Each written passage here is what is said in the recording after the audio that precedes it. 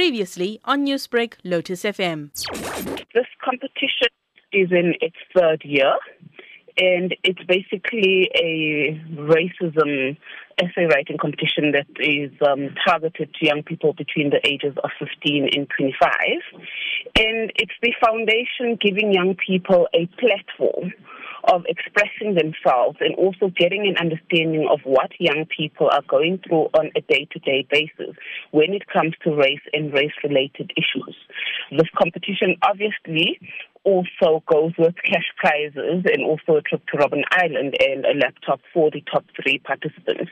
And this year we've given young people 4 topics that they can choose from, with the first one being Unite Against Racism, the second one being Race is Not Real, but Racism Is, the third one being Othering and Belonging, and the fourth one, Racism in South African Schools, a thing of the past. Looking at the issue of racism, how much of an issue is it really more than 2 decades into democracy? As much as we are in a democratic South Africa, we realize that we still carry the baggage of apartheid or the baggage of the past. And ours is to try and level this playing field so that young people can honestly say that they are now free and they are not affected by racism today and the effects of apartheid. The essay competition, how would it effectively find ways in eradicating the scourge much existent? From the past 2 years, young people have been writing not only about their experiences, but also solutions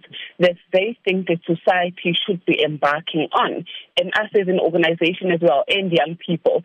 So what we try and do is look at these different young people's views and see how we incorporate that into our own programs as a foundation. So how can the youth participate? They choose from the 4 topics that we've given. They must be between the ages of 15 and 25.